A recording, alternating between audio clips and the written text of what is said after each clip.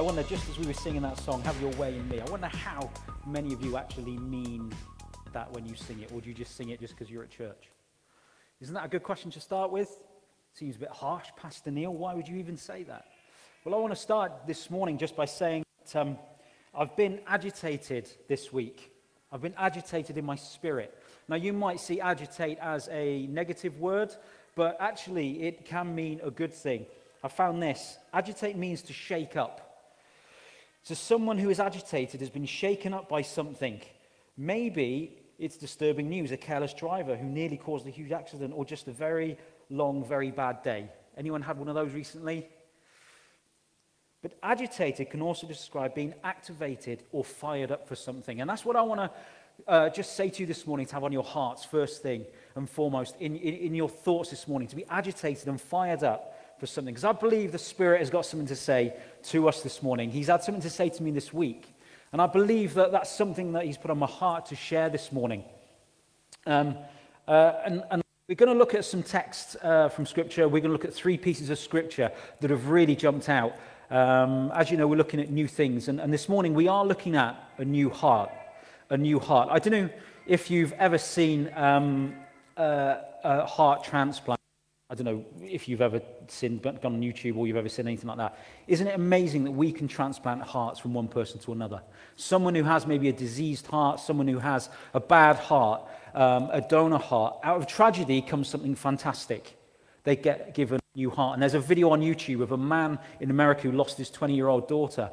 But he was able to cycle for charity. And at the end of this cycle, he met up with a young man who had his daughter's heart in his chest. He'd given this young man, new life. And he got given a Father's Day present, and he also got given a stethoscope. This man got to hear his daughter's heart beat once again. Isn't that fantastic? I think that's brilliant. He was given a new heart. But we're going to look at something different today of what it means for God to give you a new heart. And it's 3 things I'm going to look at. And we understand as Christians that our transformation to be more like Jesus, which is our main aim, right? Is that right? To be more like Jesus. It's not to be like me or Pastor Steve or anyone else. It's to be like Jesus. That's the whole point of it. It's an ongoing encounter with him every day as he transforms us. And these things, I just think have been put on my heart. And the Spirit has agitated me for it in a good way. And I hope that you'll be agitated this morning. I hope I don't lose any friends. That's kind of sounds like a bit of a warning, doesn't it? But it's that agitation that is passed on and given away, and we can do things with it. And it's 3 points. And point 1 is a new heart. We're going to start right there in Ezekiel 36, 25 and 26. And God has come through the prophet Ezekiel, and he's talking to the Israelites, the nation of Israel, who have once again turned their back on God. They're pretty good at that, aren't they? They're pretty good. And he comes to talk to them, and he says this to them: I will sprinkle clean water on you, and you shall be clean from your uncleanness, and from all your idols I will cleanse you. That's what he says. He's talking about cleaning them. A shower this morning. This is where you find out who the stinky ones are. I'm just kidding. You get in the shower, you have a wash, you get out and you're clean. You smell nice. You're there. This is what God is saying. I'm going to give you a shower and clean you. The thing is with God, he doesn't work from the outside in. He works from the inside out. He goes on to say in 26, I will give you a new heart, and a new spirit I will put within you. And I will remove the heart of stone from your flesh and give you a heart of flesh. I have in my pocket a stone. I've taken it from Elaine's desk. So sorry, Elaine, I'll give it a clean before I put it back.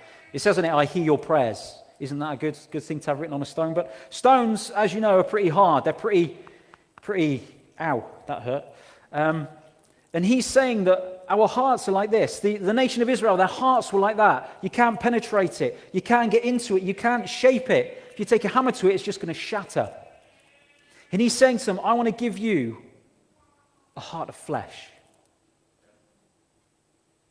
You see, Ezekiel is in the middle of speaking out the heart of God. Again, he's coming to them and he's saying, this is the heart of God. He wants to use you, this great nation who have defamed and insulted the Lord their God. You read, that's what he did. That's what they did, sorry.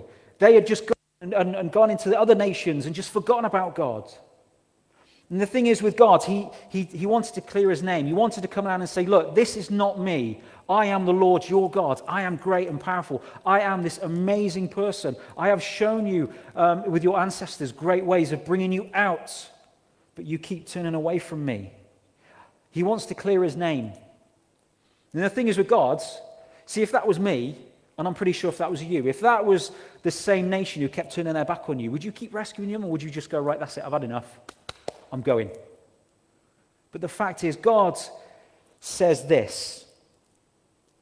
Earlier in the verse, he talks about doing more good than they could ever imagine. Even though they turn their backs on God again, he says and he promises, I will do more good for you than you could ever imagine. Isn't that a promise? Isn't that a great thing that God just does better things for his people? Now, I'm sure all of us have been insulted in some way. Someone has said something that's not right about us, not true, and you've wanted to have a quiet word with them, just to correct them, and you've wanted to clear your name. But God doesn't work like that. God works in mysterious ways, amen?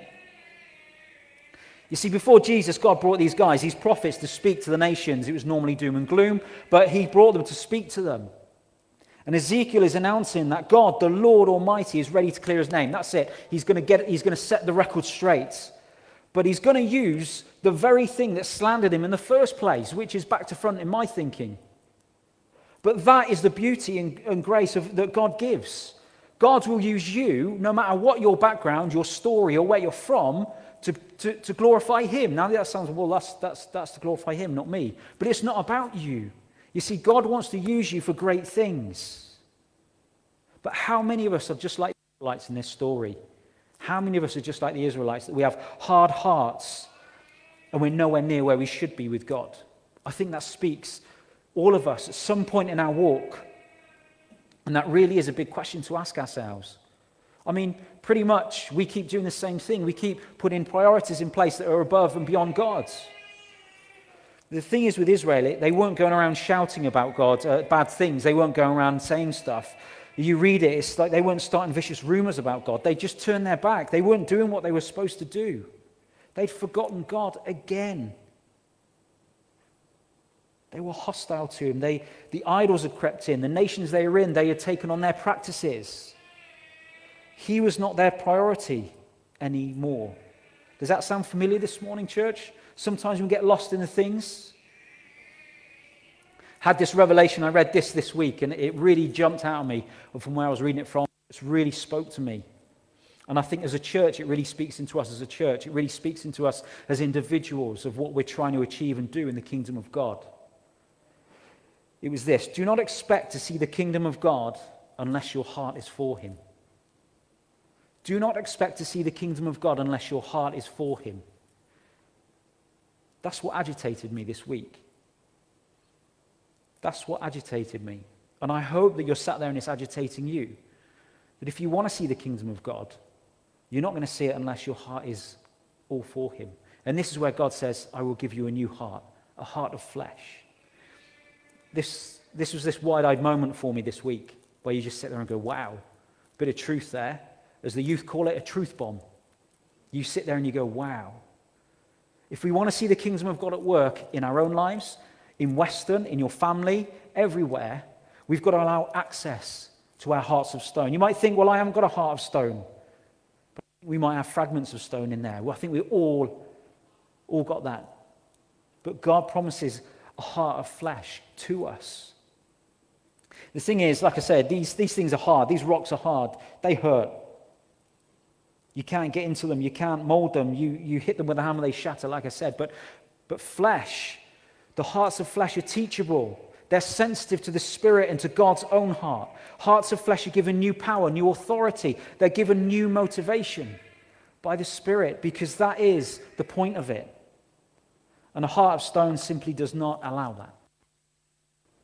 And we see God taking the initiative in the Old Testament. We see him coming down through the prophets, through Ezekiel, and he's wanting to restore the nation of Israel once again, using the very things that have turned their back on him. He promises to be there for them, that they will be tilled and sown, as in he is going to really, really just not mess up their lives, but just cultivate them, rotivate them, as it were, plant them, God wants to prepare them afresh and spread them out even more. That's the whole point of God working in lives. And it seems that no matter where we're at, God has this great agenda for us. No matter who you are, whether you believe in God, whatever your situation, God has an agenda for you. Is that good? I think that's good. Thank you, Steve. And God wants to reiterate to you that you were made on purpose for a purpose. Made on purpose for a purpose. I wish I'd come up with that, but I didn't. So that was point one, a new heart. Ezekiel is speaking to the Israelites, the nation of Israel, and he's saying to them, God wants to take out that heart of stone and give you a heart of flesh. And the thing is, when you look at Ezekiel, you cannot just read one thing and go over point two, which is dry bones. I know in a few weeks' time they'll be speaking on a new spirit. I'm not going to go into that, but how can you not mention the valley of dry bones? How can you not just say to that? Steve last week was very clear that he said, he brought a prophetic edge to his message, this prophetic word. I think we need to be more prophetic in our speakings and dealings in the kingdom of God. That's my thought. And I just think that when we read messages like this from Ezekiel or anywhere, they can have prophetic messages for us on it. And it says this in Ezekiel 37, 1-6. Ezekiel is there and it says, the hand of the Lord was upon me, and he brought me out in the spirit of the Lord and set me down in the middle of the valley, and it was full of bones. And he led me around among them, and behold, there were very many on the surface of the valley, and behold, they were very dry. And he said to me, Son of man, can these bones live? And I answered, O Lord God, only you know. Only you know. Then he said to me, prophesy over these bones and say to them, O dry bones, hear the word of the Lord. Thus says the Lord God to these bones, behold, I will cause breath to enter you, and you shall live. And I will lay sinews upon you, and cause flesh to come upon you, and cover you with skin, and put breath in you. And you shall live, and you shall know that I am the Lord. What a great piece of scripture. What a great message for us. I don't know if you walk around and you see people, they're a bit dry in their walk. Maybe you're a bit dry in your walk. But God is prophesying over us, just like Ezekiel there. He's willing to put sinews on you, flesh on you, a new heart on you. Hear the word of the Lord. That's what he says. To prophesy is simply a prediction of what's going to happen in the future. I know that after this, I'll probably go home and have some lunch. That doesn't make me a prophet, does it? It just means that's what we normally do. But if I was to say, in 5 years' time, this church is going to be 8,000 people and we're going to have all these things we're going to take over as Christians, that's a big shout, but why wouldn't we say that? Why wouldn't we prophetically say that? I mean, that's a bit of hard work though, Steve, don't you reckon? But these things are not impossible with God. But we don't take these things into our hearts. Ezekiel, prophesy over these bones. Let's start taking that edge. You see, God was saying to Ezekiel, it's only he that holds the power of life and resurrection in his hands. But he used Ezekiel to prophesy over the bones to show what can be accomplished when God has a reign through a person. The dry bones, as it says, became an exceedingly great army. But it was God who gave them life and purpose. We know we live in times when there's so much doom and gloom around and not enough prophetic good words today. I wrote 3 things down. When we say there's no hope for the nation, that it's all gone to pot, that nothing's happening, that we're just in the end times. Well, that's fine, but why don't we say and prophesy that actually we have an exceedingly great army who, if they're willing, can bring life and transformation to wherever they go? Amen? When we write off our young people in our schools because there's so much drugs or crime or all these things and everything's gone off and we write them off as just a lost cause, why don't we start prophesying that we have an army of young people on fire for God who will, not maybe, but will influence their sphere of influence where they are? Why can't we say that? Why can't we be bold enough to say that? When we say in our own lives it's too much, I can't carry on, I just can't carry on. What we should be saying is, I prophesy over lives that we carry authority within us that cannot be overcome in any situation. You see, God wants to work with the very thing, us, that has turned our back on him. God wants to do great things in and through us for his glory on the very things that turn their back on him day in, day out. We're not perfect. Amen? Who thinks they're perfect? Anyone? Jesus was. Jesus was. Thank you, Mickey. The thing is with a new heart of flesh, it's moldable and pliable and is ready to help them. And it's this purging from within that is the game changer to us. Spurgeon says the Holy Spirit does not attempt to improve human nature into something better. The Holy Spirit doesn't just come in and tweak a few things, but it lays the axe at the root of the tree. I love that because the Holy Spirit doesn't come in and say, well, what can we do here? He's not an interior decorator that's going to come and just make it nice. He's coming to say, I'm going to demolish that. I'm going to build something brand new. That's what the Holy Spirit does, and we've got to allow that. Did you know, this is revelation to some people maybe, the Holy Spirit is not here to pander to our needs, but simply to transform, renew, and give us a new potential and a new purpose in the kingdom of God. But somehow we forget that. Yes, we're only human. Yes, we're finite. We fail at things. But you know what? There's something better out there. Maybe we're like the Israelites that were profaning the word or the name of God by not doing what we're meant to be doing. And I know there's a lot of great Christians. Again, please, this isn't me coming across and having a go. Please don't take that. I want us to be agitated because there's something better coming. See, you might think you're not profaning the word of God, but you've got to think about what you're doing in your daily life. I've had to do some soul searching, it's a must. Or else I actually run the risk of having a hard heart, that it gets harder and harder if I allow priorities to not be kingdom-led. If I simply just come into the office on a Monday morning and just do what I've got to do and then go home and do what I've got to do and let other things take over, they become idols. They become priorities. That was point number 2. Point number 3 is being born again. Being born again. The kingdom of God is a spiritual kingdom in which God rules with complete authority. But is that our lives right now? Is that me? Is that Pastor Neil now? Well, no, because that's never going to happen because we are just sometimes weak in our flesh. We're weak in the things that we do. But if we're trying to be more like Jesus, then surely we're going to allow the kingdom of God to rule in our lives with complete authority. I love it in John 3:1-3. Jesus has this encounter with a Pharisee, this guy who's high up in the Jewish law named Nicodemus. He says, now there was a man of the Pharisees named Nicodemus, a ruler of the Jews. This man came to Jesus by night. He came to Jesus by night because he wanted to come under cover of dark. And he said to him, Rabbi, we know that you are a teacher come from God. Did he mean we, the Pharisees? We, a few of us? Or we as in just him? But he says, we know that you are a teacher come from God, for no one else can do these signs that you do unless God is with him. Jesus answered him, truly, truly, I say to you, unless one is born again, he cannot see the kingdom of God. That goes back to that thing. You will not see the kingdom of God unless your heart is changed. You see, Jesus, we know, through his death and resurrection, ushered in this new covenant for us, this new way to seek the Father, this new way to be something new every day. You see, God, what it reminds us of is God is still willing to use the very things, the people that profane his name still. Those people that turn their back on him, me. You might say, well, I don't profane his name. That's not me. I don't know what you're on about. That's not me. It's someone else. Well, if you gossip, you're profaning God's name. When you show anger or hatred to someone, or you do something in your car and someone cuts you up and you give them a nice wave, you're profaning his name. If you fail to forgive someone, you're profaning his name because you're not doing what he's asked you to do. See, Jesus announces to the Pharisee that he's got to be born again. He's got to have that new heart.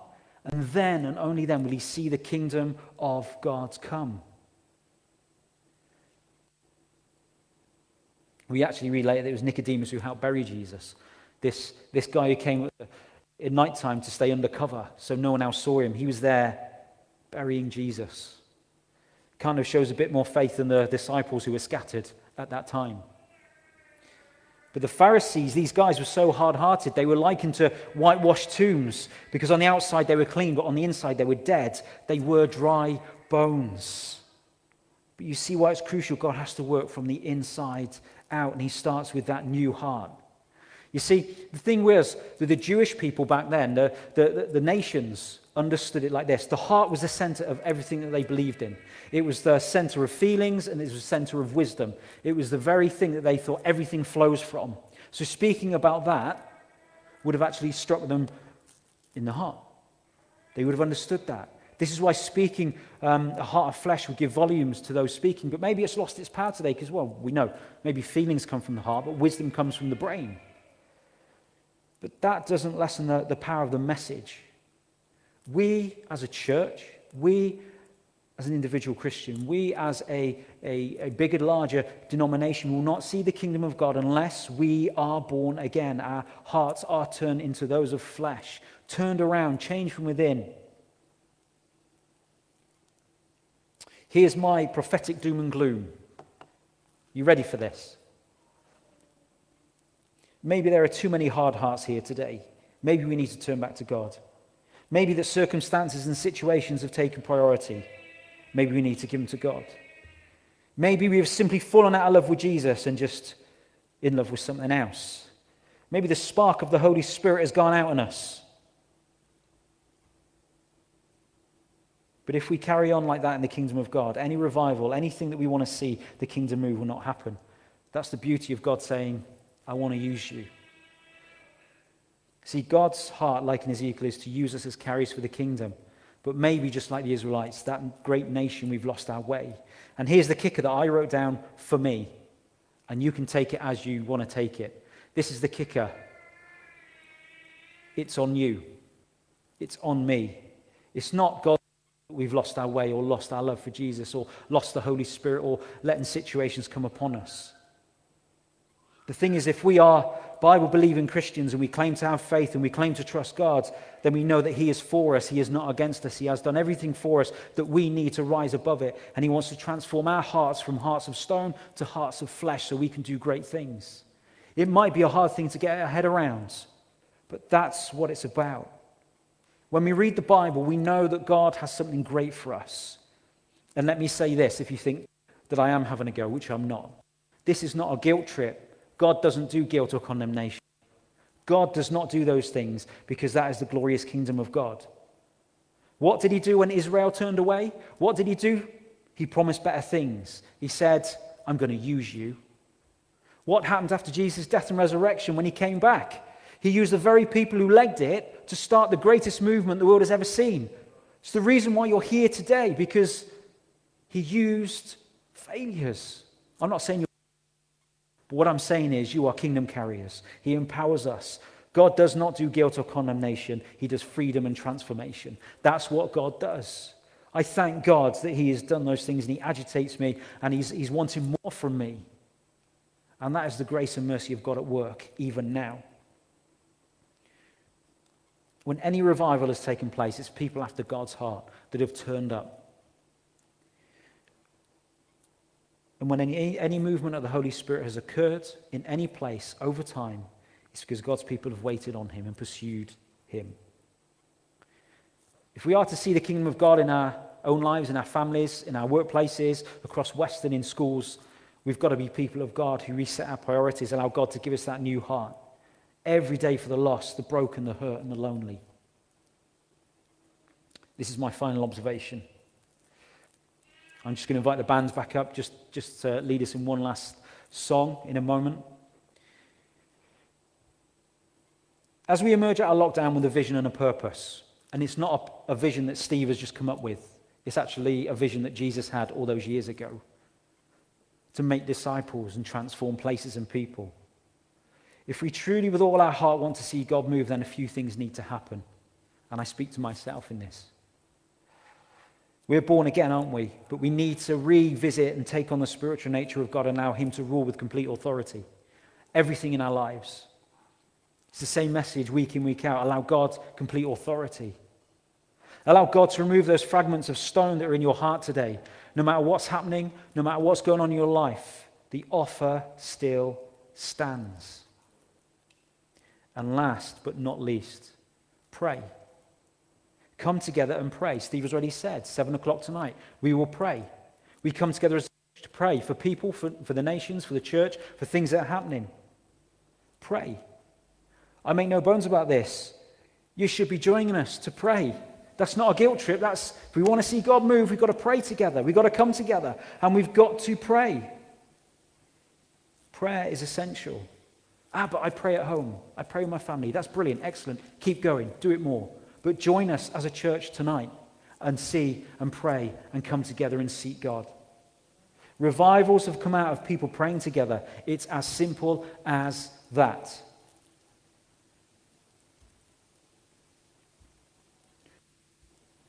I prophetically say that we will see a great move of God when our attention and our focus and our priorities are locked on him. And I just want to take this moment just before we pray and just as Naomi and the guys lead us in the final song. I'm just wondering for you at home and you in the building whether there's something that's agitated you this morning. I do hope that the Holy Spirit has agitated you this morning. If he hasn't, then that's fine. But I just wonder if there's something that you just want to lay before God. Not lay before me, not lay before Steve or anyone else, but lay before God today. And just say, agitate me, Lord, so that I can pursue you with everything that I have. Lord, I don't want a heart of stone. I don't want one that is hard to penetrate, that is ready to shatter. I want one that's moldable and teachable, and that the Spirit can have its way, that I will know your heart. So just as Naomi just leads us, I'm just wondering whether we can just bow our heads. We can, for no other reason than it's just a posture to say, Lord, help me. I'm doing it as well. I'm not above and beyond anyone here. But if you're at home, join with us to say, Lord, if there's any stone fragments in my heart today, I pray, Lord, that you would break them down and make them into flesh. Lord, I pray that if there's any priorities or any things that have overtaken you, that I would seek you to reignite that flame. Lord, you stand with your arms open. You made a way when you left the tomb empty, Lord. You made a way for me, for us to come back to you. You stand like the father of the prodigal son saying, I'm waiting for you. So I pray this morning, just as we're led in the final song, that you can stand, you can sit, that you would take this time just to really seek God. Let the band just sing over you, sing the words, just listen, but seek God in those things. And we say it week in, week out, church. We're not here to mess around. We're not here to play a game. This is serious. And I have to say to myself when I say that, this is serious. If we want to see a move of God, do you know what? Our hearts better be in line with him.